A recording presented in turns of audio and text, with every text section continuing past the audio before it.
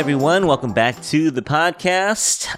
If you've been listening to this show at all, you should know three things by now. One, I like food and cooking. Two, I like television. And three, I'm a big nerd.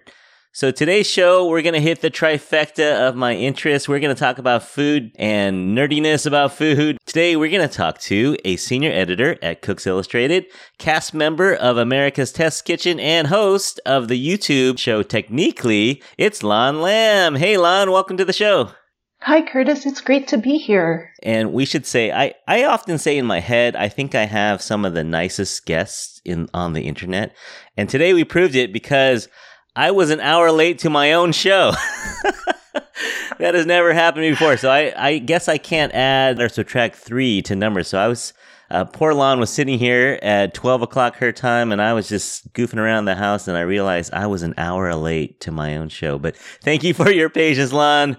You deserve a meal. If you ever come out to San Francisco, let me know if you're up in the city, and we will take you out to dinner next time you're out here. Oh my gosh, I'm always looking to eat out with new people. I'm in. All right. Yeah, we'll take you to some holes in the wall out here in San Francisco. What's good in Boston these days?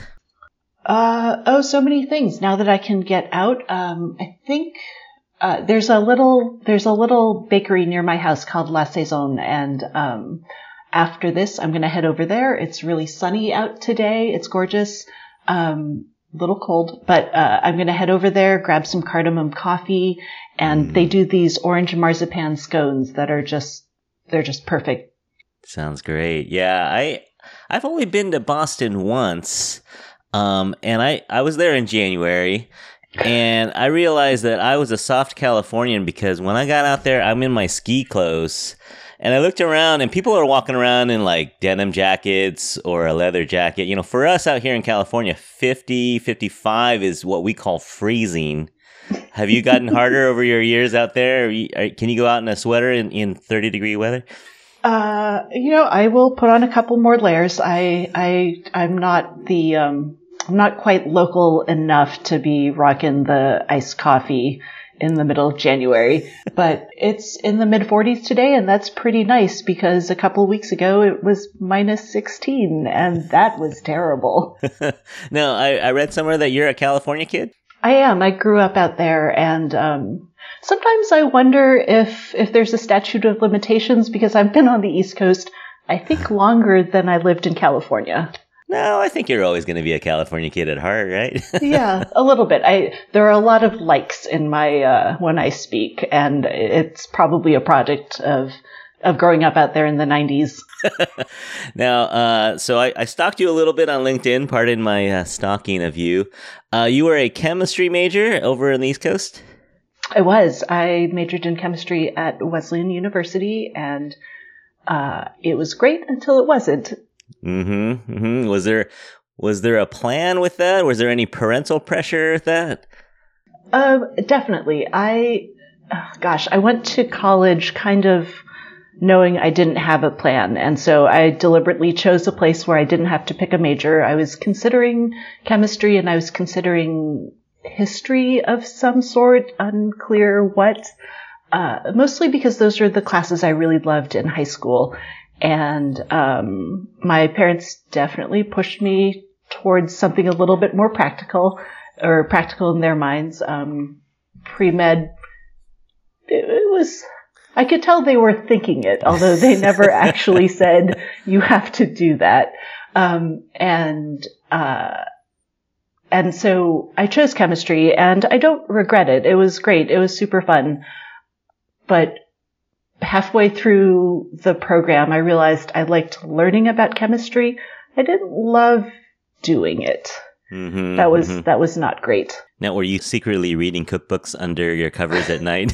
When you're instead of studying chemistry, or you're reading Harold McGee's book? Or Yeah, I actually have a librarian friend at Wesleyan University to thank for my career. Her name is Leslie Starr, and the summer between my junior and senior year, I was working in interlibrary loan, and Leslie handed Harold McGee to me, and she said, "You like cooking, and you like food, and you like science. I think you should read this book."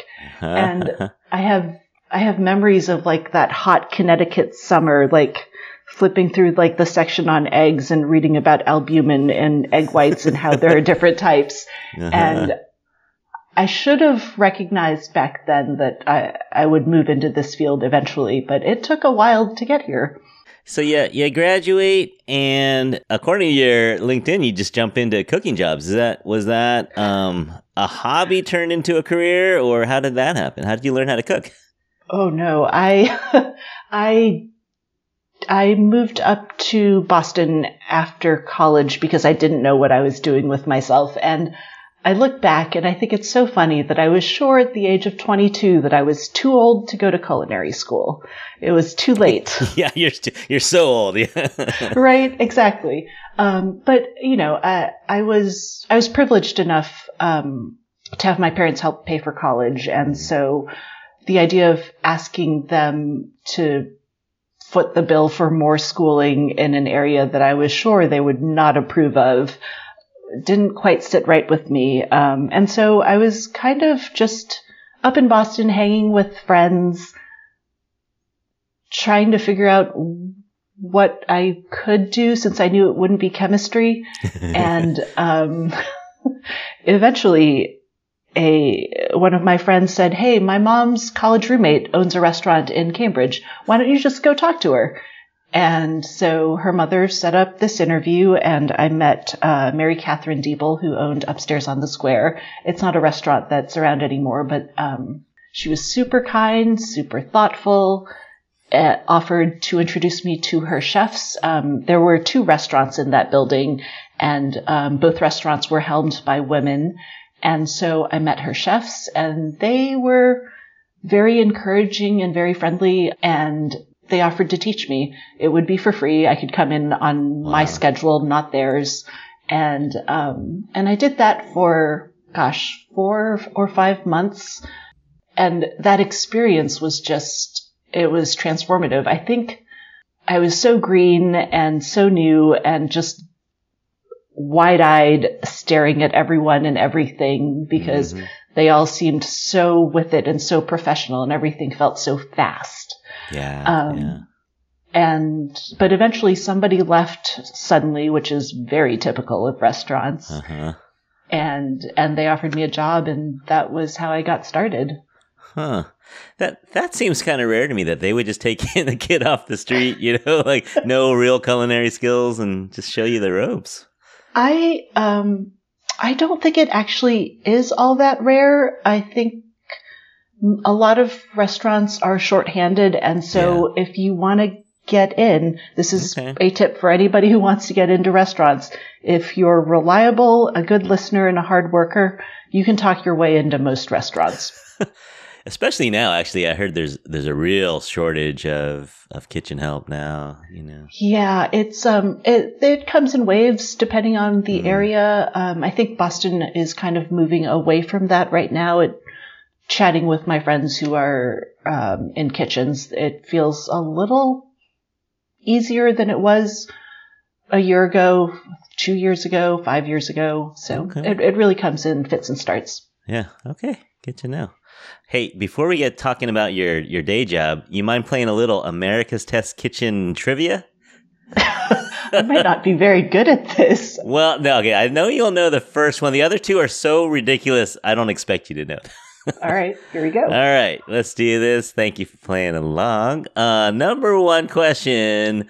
According to, in 2022, but also 2021, what was the number 1 downloaded recipe from your website? Uh-oh. Oh, can I have 2 guesses? Sure. Wait, no, cast iron pan pizza? Yeah, cast iron pan pizza, number 1. What was your second guess? Shrimp scampi would have been my second guess. I don't know where that ranked, but chicken and vinegar was, or the French. The poulet au vinaigre. Yeah. That's number 2. Oh. But yeah, cast iron pizza 2 years in a row. Really? Yeah. I had no idea. I had a lot of fun with that pizza. I developed it in 2018, 2019. Oh, so that's yours. And it is mine. And it's kind of like my tribute to like the Pizza Hut pan pizzas I grew up eating. It's not it's not something that you would find in New York at on any corner. It's not an Italian style pizza. It is very American. Yeah. I went through a little pizza phase. You'll know this guy. So I got a copy of Todd English's Figs cookbook, and so we make his dough. But you know what? The problem with home kitchens is our ovens just don't get hot enough. So the cast iron is a way around that. You get the little crispy crust. You just have to find the right style of pizza for your oven. Yeah. Okay. Cool. All right. So number 2, I don't expect you to know this, but you might be able to field a guess on this. For the 20th anniversary special on 2019, they threw out a fact out there. How many pounds of garlic has the test kitchen gone through in the first 20 years from 1999 to 2019? It's in the thousands. Okay. It's less than 5 more than 1. That's less than I expected. Okay. Let's say 3,500. You're pretty close. You're in the ballpark, 2,500. But yeah. Okay. But also, the other fact that came through is 52,000 pounds of flour. Now, I know you've done some of that. Yeah, we go through a lot. Yeah, that's amazing. All right, now this one is kind of funny. Now, I had to dig a little, so I went to IMDb. How many Asian cooks have presented? We are the Infatuasian podcast. So how many Asian cooks, including yourself, have presented on America's Test Kitchen? Oh, it's going to be me. Yep. Kenji and Tim. Okay. Am I missing anyone? They're before your time. Dawn Yanagihara. Oh, I didn't have that one. I don't have that. Have you ever heard the name Sandra Wu? Yes, she lives in the Bay Area, and she still actually freelances for us. Okay, yeah, Sandra Wu, 2004 to 2007, so sort of the early days. Yeah. Then I have a Joanne Chang in 2016. Joanne Chang of Flower Bakery. She's kind of one of my infatuations. There's a flower bakery in our building, and I am there every morning. The staff all know me. They all know my mug. And every so often I see Joanne in there, and I never can quite bring up the nerve to go say hello, but she's wonderful. Okay. And Tian Ho, 2015. I don't know her. I do not know that person. Yeah, only one episode, so she must have been brought in. So yeah, there's a handful of y'all. Yeah. Shout out to Sandra though. She recently did a corn and chicken soup that's actually pretty fantastic. You should check it out. Okay, yeah. All right. Well, you did pretty well. You did. I don't think you embarrassed yourself. Awesome. That's all I'm looking for. Yeah, we should all be so lucky, right? Just don't embarrass ourselves.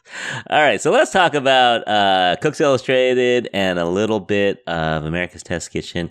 You know, my mom, she's not still a subscriber, but we used to have copies of Cooks Illustrated around the house, and my mom would get also Bon Appetit and Gourmet Magazine, but she would keep the Cooks Illustrated because of the covers. They're so beautiful. The paper is not that glossy, mass-produced paper, but it's a high quality, a nice feel to it, a little thicker to hold up to the stains and the drips you get in the kitchen. Yeah, but huge fan of Cooks Illustrated. Were you did you grow up watching or reading Cooks Illustrated or TK?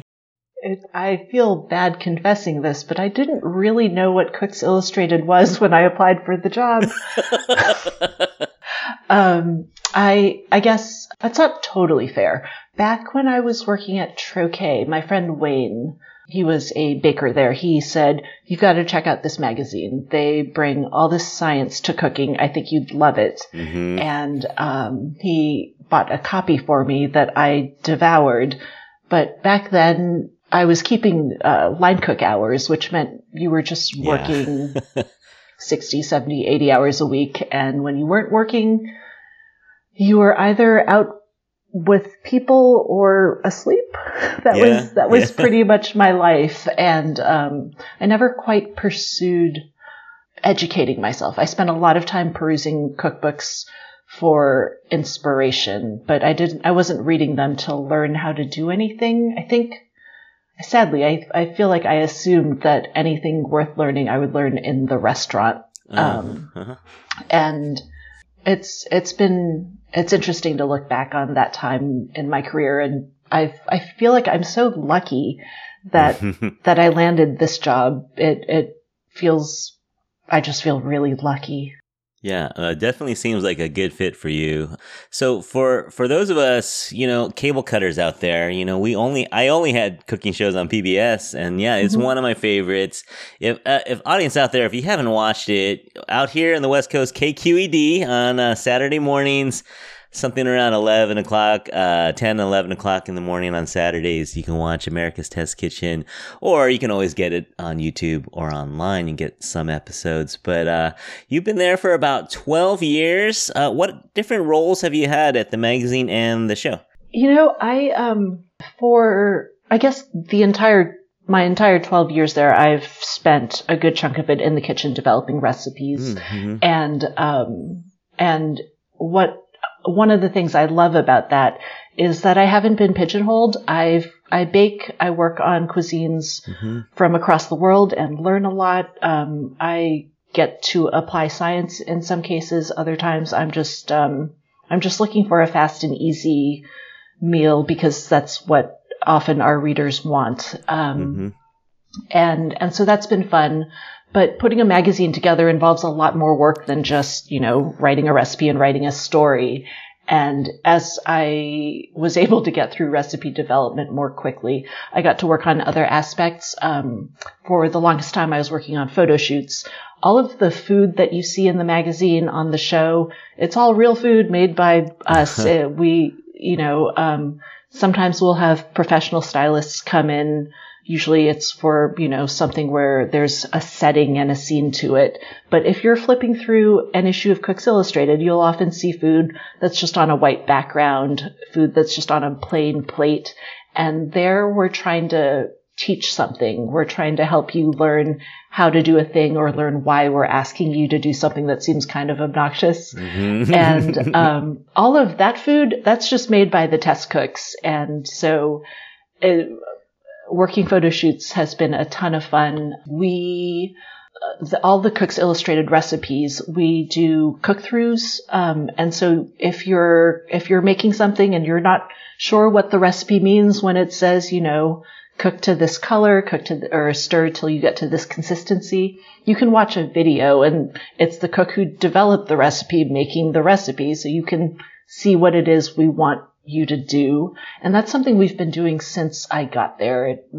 It's not something that's published or acknowledged that often, but I find recipe cook-throughs to be fun to do.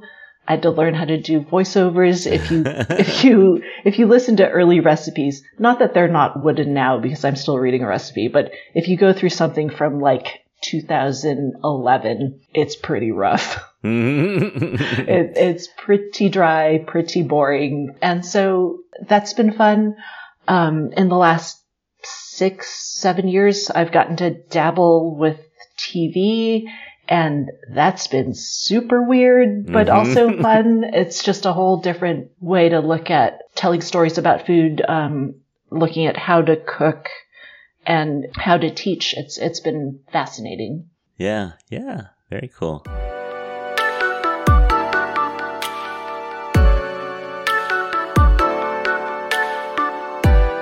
All right, so let's talk a little bit. Again, we are the Infatuasian Podcast. Let's dig a little deeper into your background.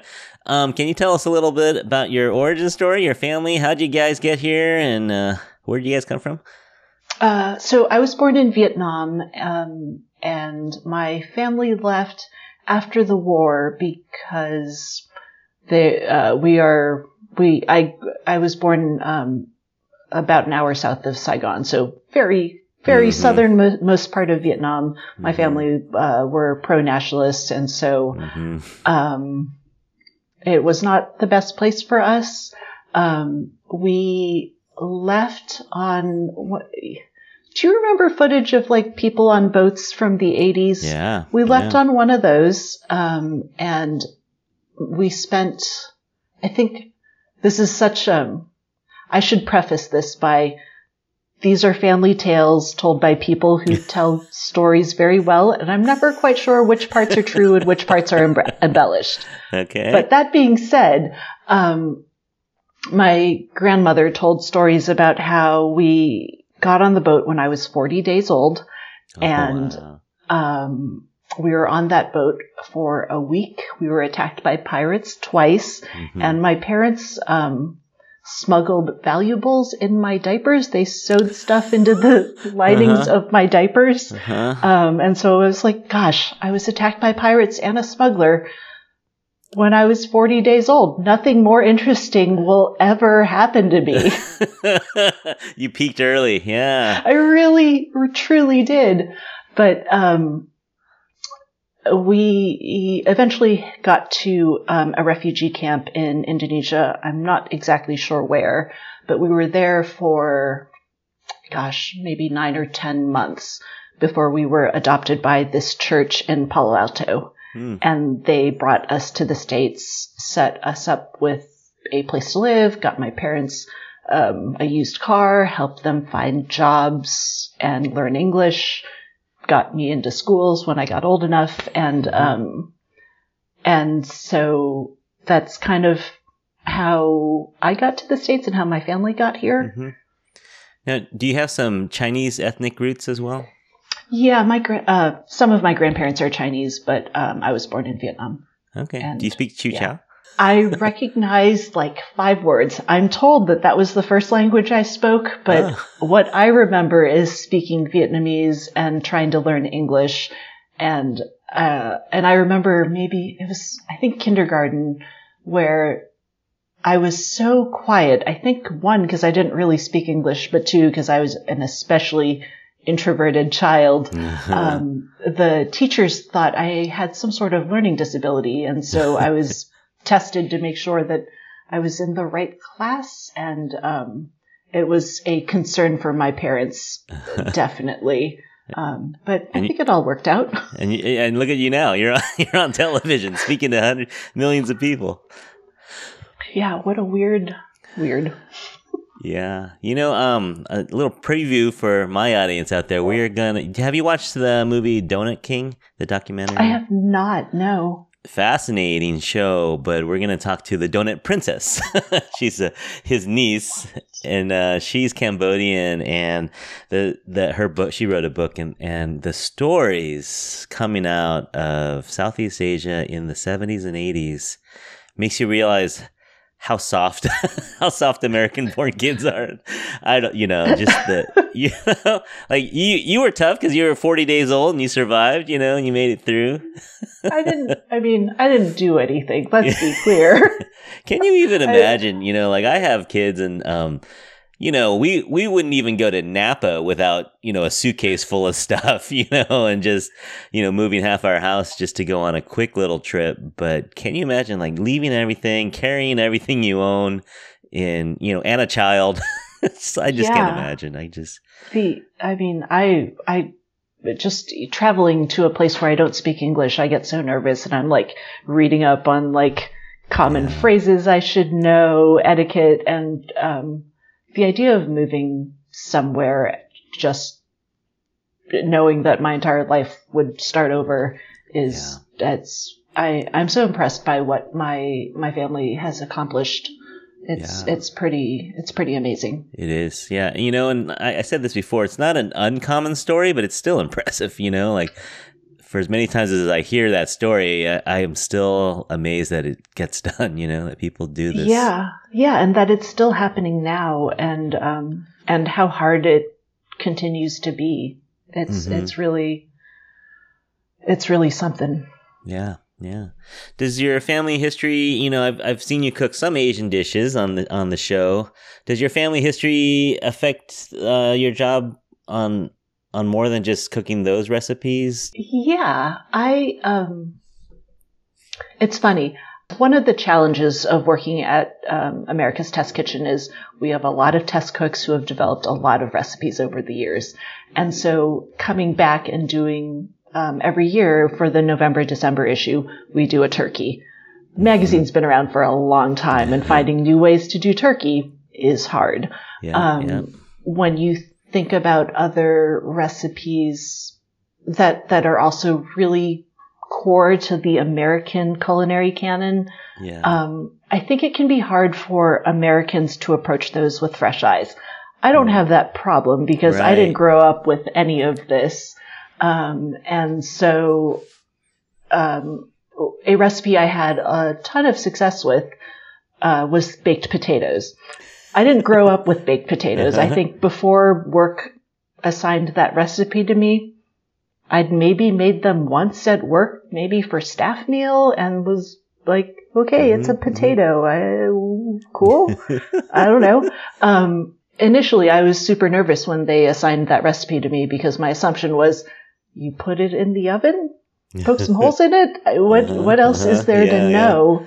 But because I didn't know anything, it was pretty easy to go in and really look at recipes out there with fresh eyes. I think a lot of my recipe development in where I'm working with American recipes, I can get pretty creative and bring a new perspective. And then on the flip side, last year, I think it was, I got to do a fried rice recipe, and we have a ton of fried rice recipes. But I pitched doing my grandmother's fried rice because she doesn't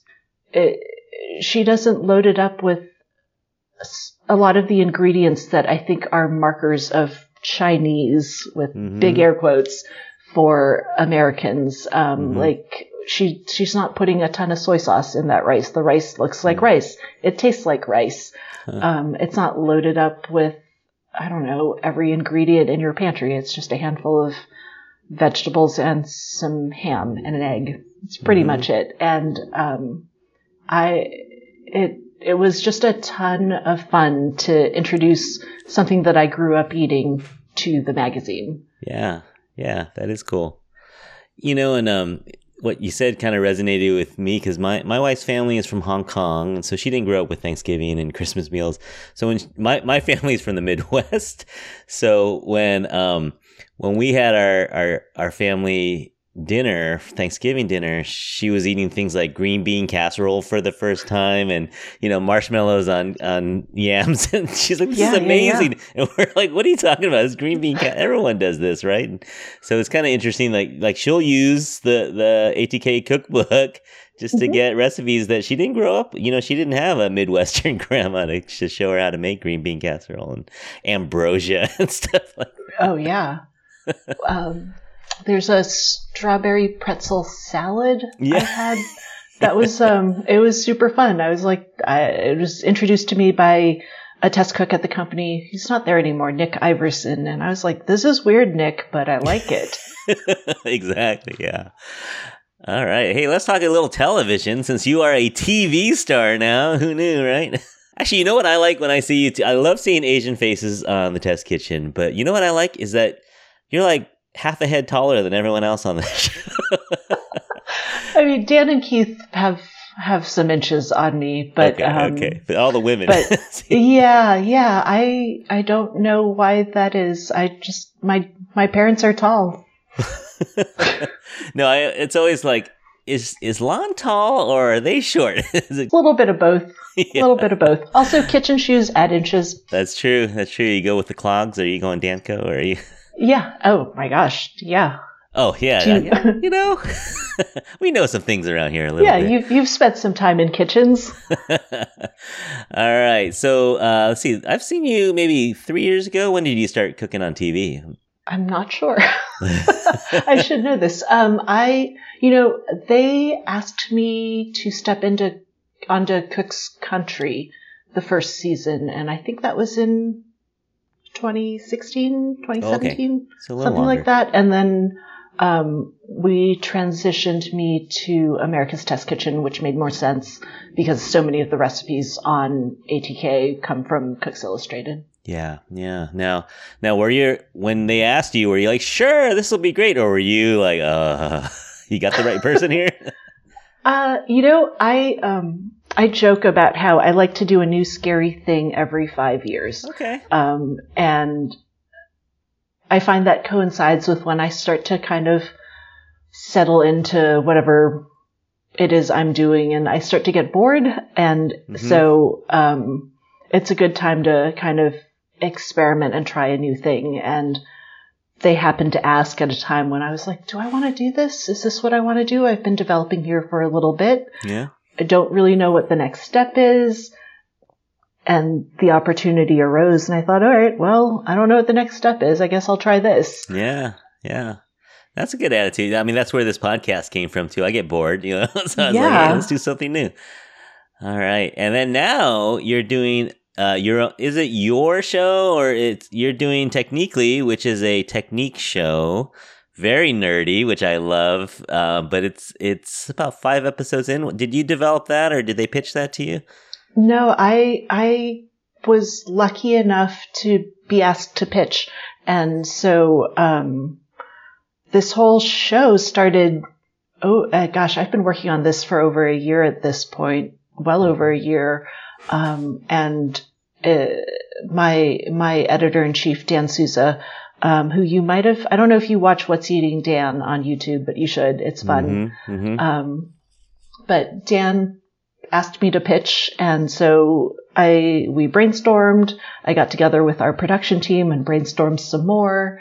Wrote a pilot, we shot it, it got greenlit, and off we went. And it's been such a process. I don't think I understood how much work goes into goes into making just 10 minutes of YouTube. Yeah, no, it's people's full-time job, but it's a super fun show. Do you want to summarize it real quick? Like, what's kind of the premise of it? Yeah, so ATK was asking me to put together a show, so it clearly had to be a cooking show. And I have a hard time watching cooking shows because in many cases, the format hasn't changed since I watched Julia Child or Jacques Pepin or Martin Yan in the 80s. It's people making a thing and teaching you how to make it and talking about why. And I wanted to put together a show where I could kind of show people how test cooks think about cooking. Because I'm not just trying to put dinner on the table. I'm looking at a recipe and trying to figure out how to make the food do a thing.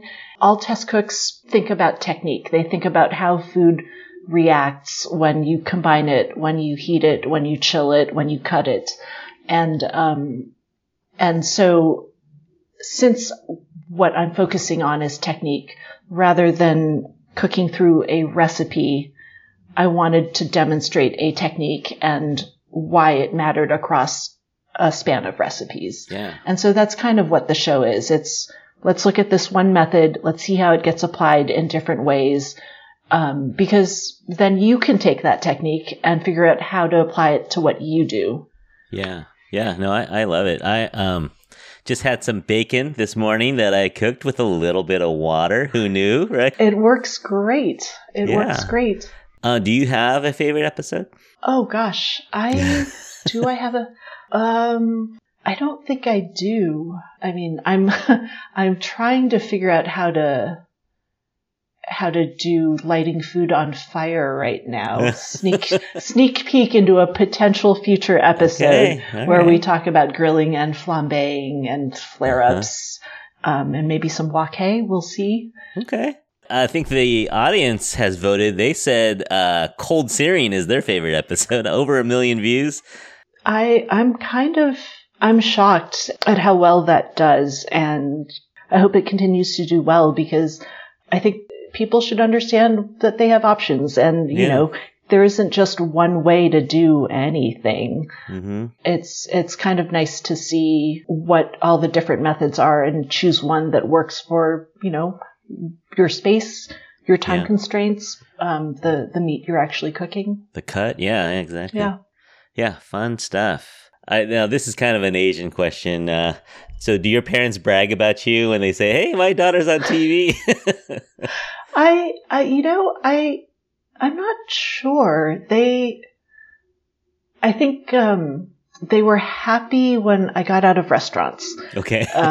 Because I could come home and visit more than for 3-4 days right around Christmas. Yeah. And I think they're a little surprised that it's all still working and that, I can support myself on this career. Yeah. Yeah. I'm sure it's not how they drew it up when they're coming over on the boat. They're like, oh, someday my daughter will be on TV cooking. Right. I mean, growing up, one of the things they said was, we want you to earn a living with your brain, not your hands. And I totally get that because, our first 10 years here, they were earning a living with their hands, and it was hard. I think they felt some of the work was demeaning. I'm not sure I agree. I think it is honest work. Yeah.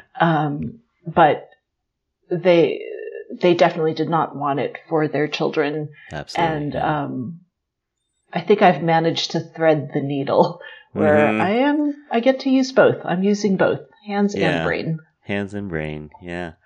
My family again can relate to that. My father-in-law was a waiter for, several decades. And when my wife wanted to get a job at Chevy's or Chili's, he wouldn't let her. He wouldn't let her be a waitress, and he said, no, you can do anything except for that. I'm not going to let you do that. So. Oh, that's, I mean, on the one hand, I get it. On the other hand, experienced waitstaff are gems. Yeah. It's not something anyone really goes into anymore. There are so very few folks who understand hospitality from that point. Good service in hospitality is hard to learn. It's a skill, and it's sad to me that it's not valued as a skill. Yeah, and I waited on tables in college, and if anything, it's giving me compassion, when I go to a restaurant. I'm a better tipper, and I understand when you see one person having, 10 tables, you're like, okay, I can wait a little longer for my water. Yeah, I spent 2 months working front of the house and promptly scooted right back into the kitchen. Back of the house is where to be, yeah.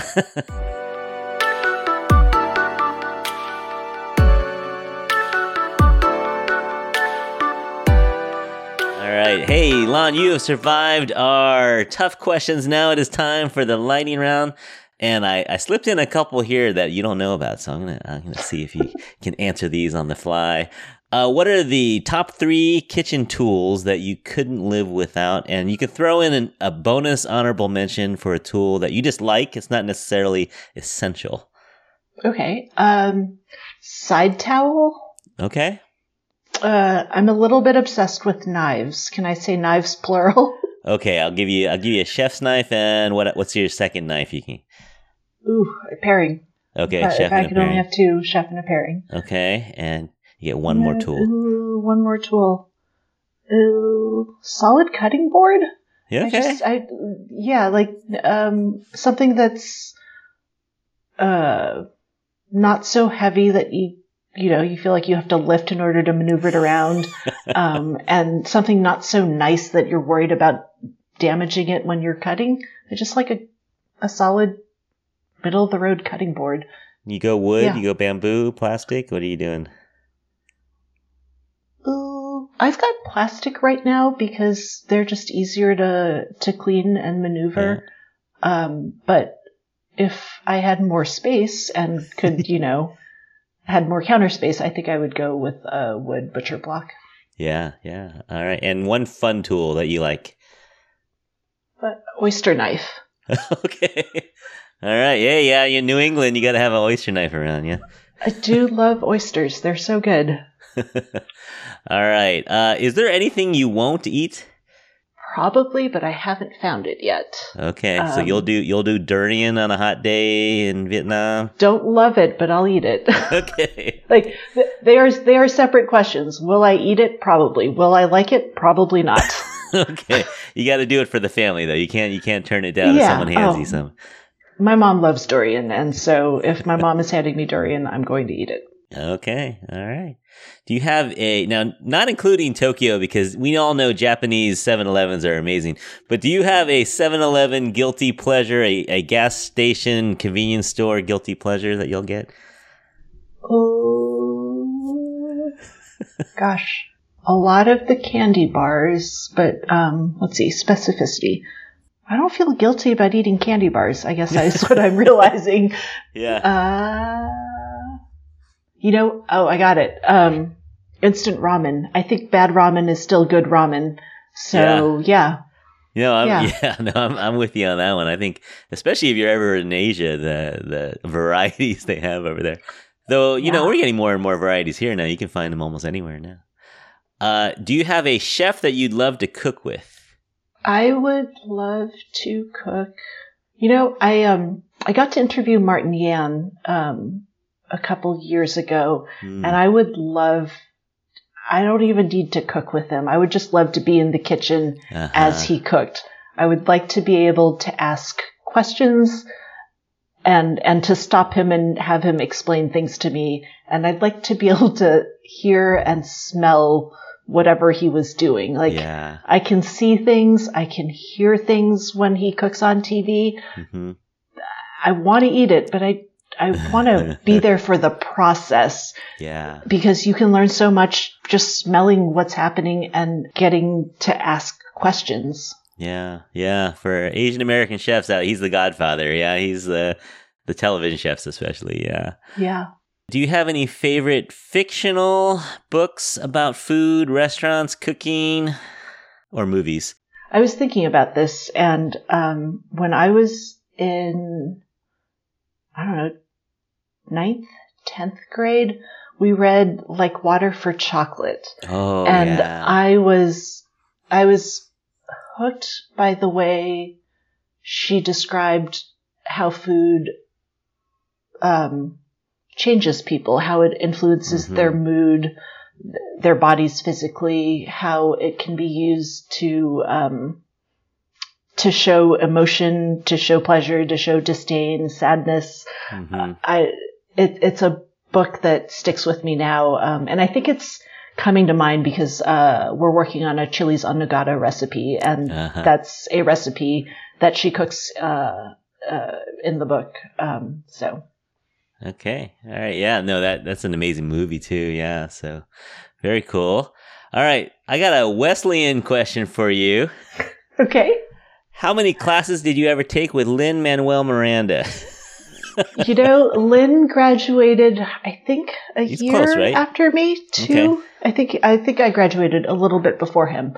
I did not know him. My friends hung out with him because they were theater people, but I was not. Yeah. I went to school, so out here I went to school with Daniel Handler, who is Lemony Snicket. He also went to Wesleyan. Another Wes alum, but early 90s, I think. Yeah, no, even 80s, I think, yeah.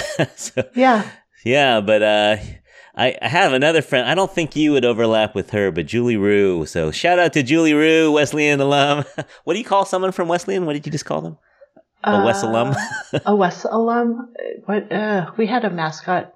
Cardinals? I can't remember. That's okay. Terrible.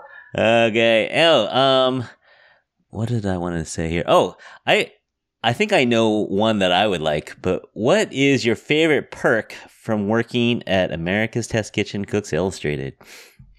The take-home fridge. I was going to say that. Yeah. It's great. For those of you who don't know, we have this one refrigerator that we call the take-home fridge. After test cooks make whatever it is they're making, and everyone is done tasting, and then everyone is done snacking, the food gets packed up and it gets placed in the take-home fridge. At the end of the week, after you're done testing, any groceries that you haven't used, that also goes in the take-home fridge. And so everyone in the company shops from the take-home. And I have become very good at repurposing whatever I find in there and turning it into dinner.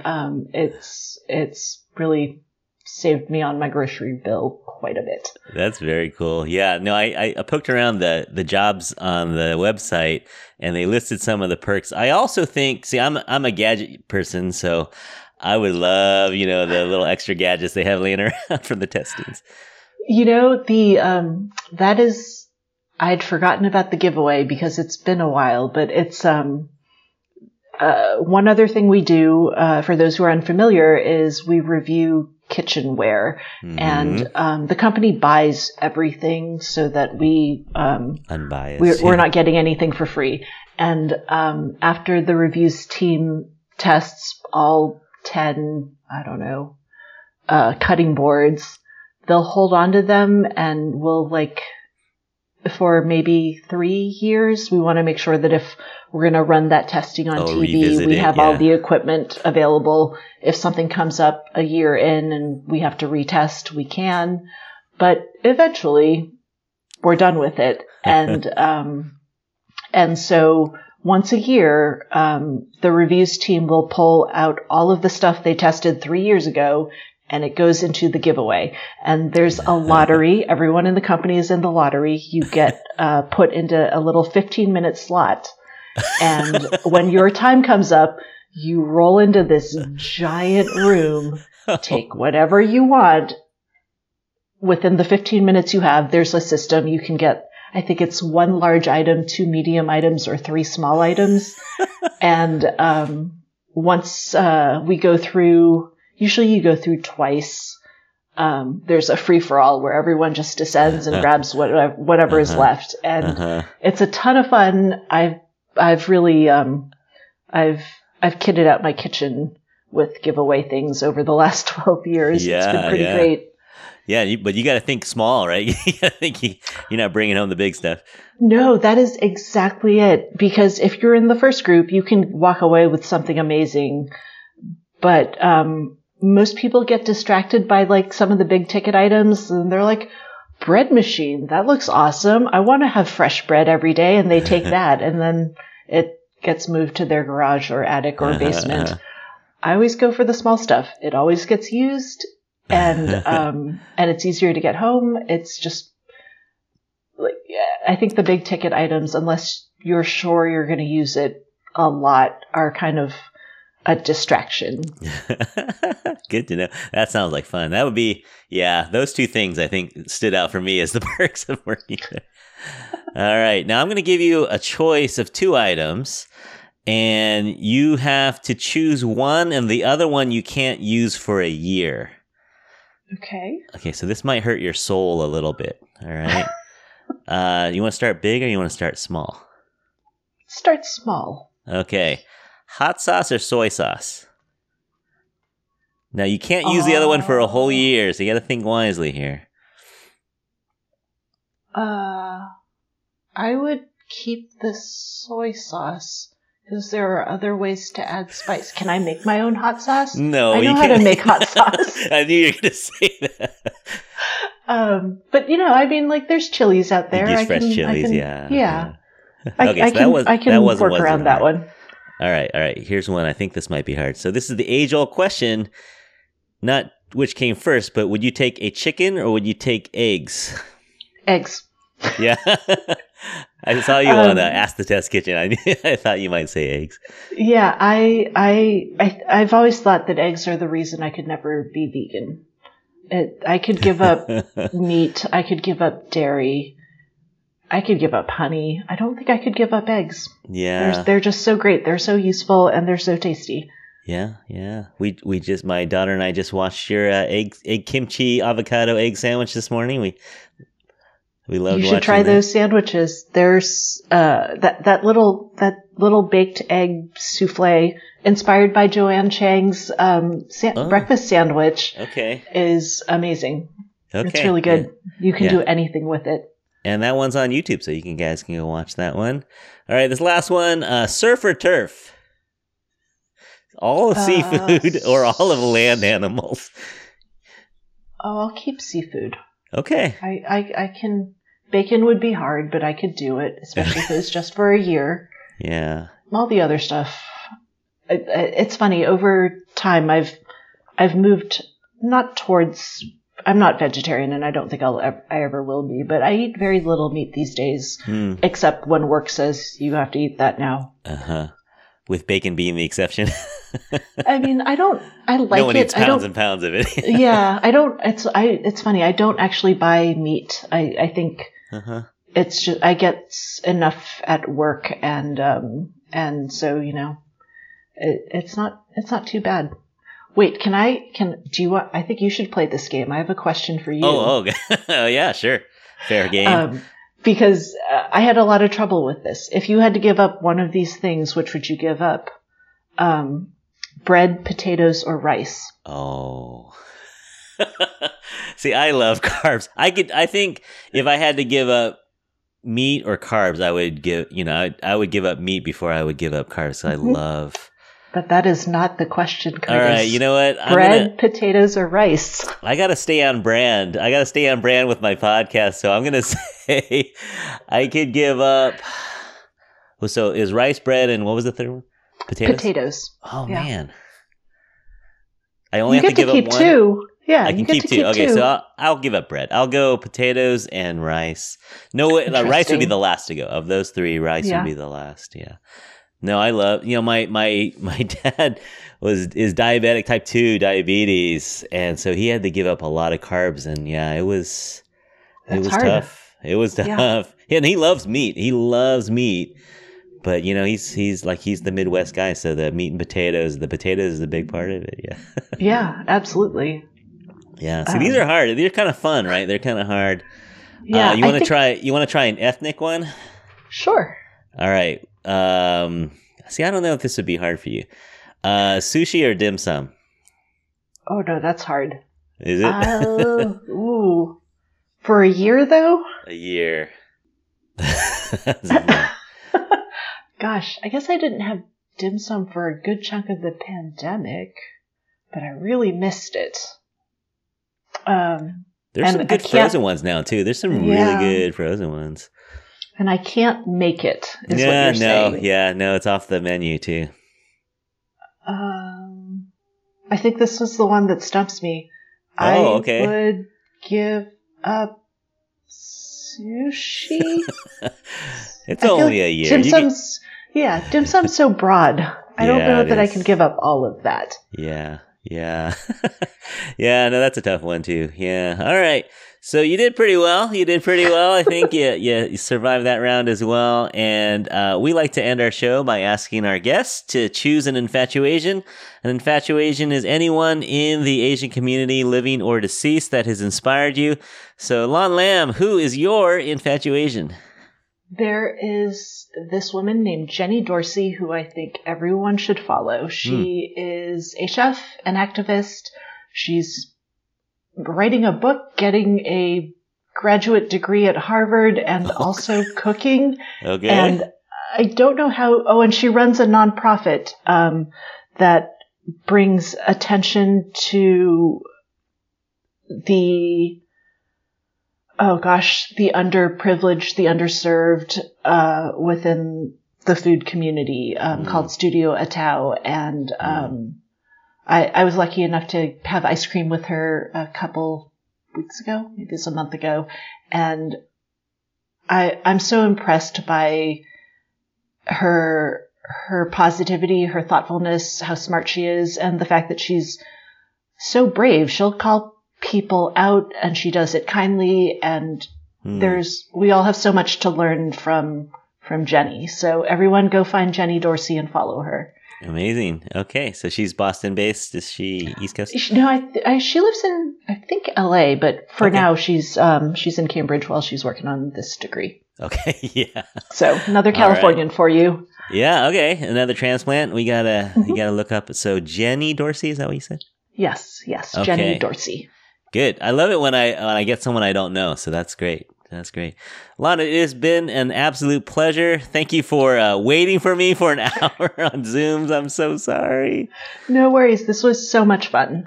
Great. Yeah, no, we love talking food and we love nerding out on it. So everyone out there, Go watch America's Test Kitchen, and you can see Lan cooking online. You can find it on YouTube, or you can go to cooksillustrated.com and find lots and lots and lots of recipes. If you want to follow Lan's Instagram, she is at Lan_cooks on Instagram. And make sure you check out Techniquely as well and learn a new technique. I think all of yours have been things that I did not know before. So, kudos to you on that. Great. Yeah. I hope we get to do this fire one and you'll learn some more. Yeah. No, looking forward to it. Hope so too. Everyone out there, you can get in touch with us by writing into infatuationpodcast@gmail.com. You know where to follow us on Instagram at The Infatuation Podcast. Thanks for listening to us. Let us know if you enjoy this show and tell a friend about this. If you have a huge America's Test Kitchen fan in your life, make sure they hear this episode to learn more about Lan. So on behalf of Lan and myself, we hope that you're all happy, healthy, and safe out there. Until we talk to you again. Bye. Bye, everyone.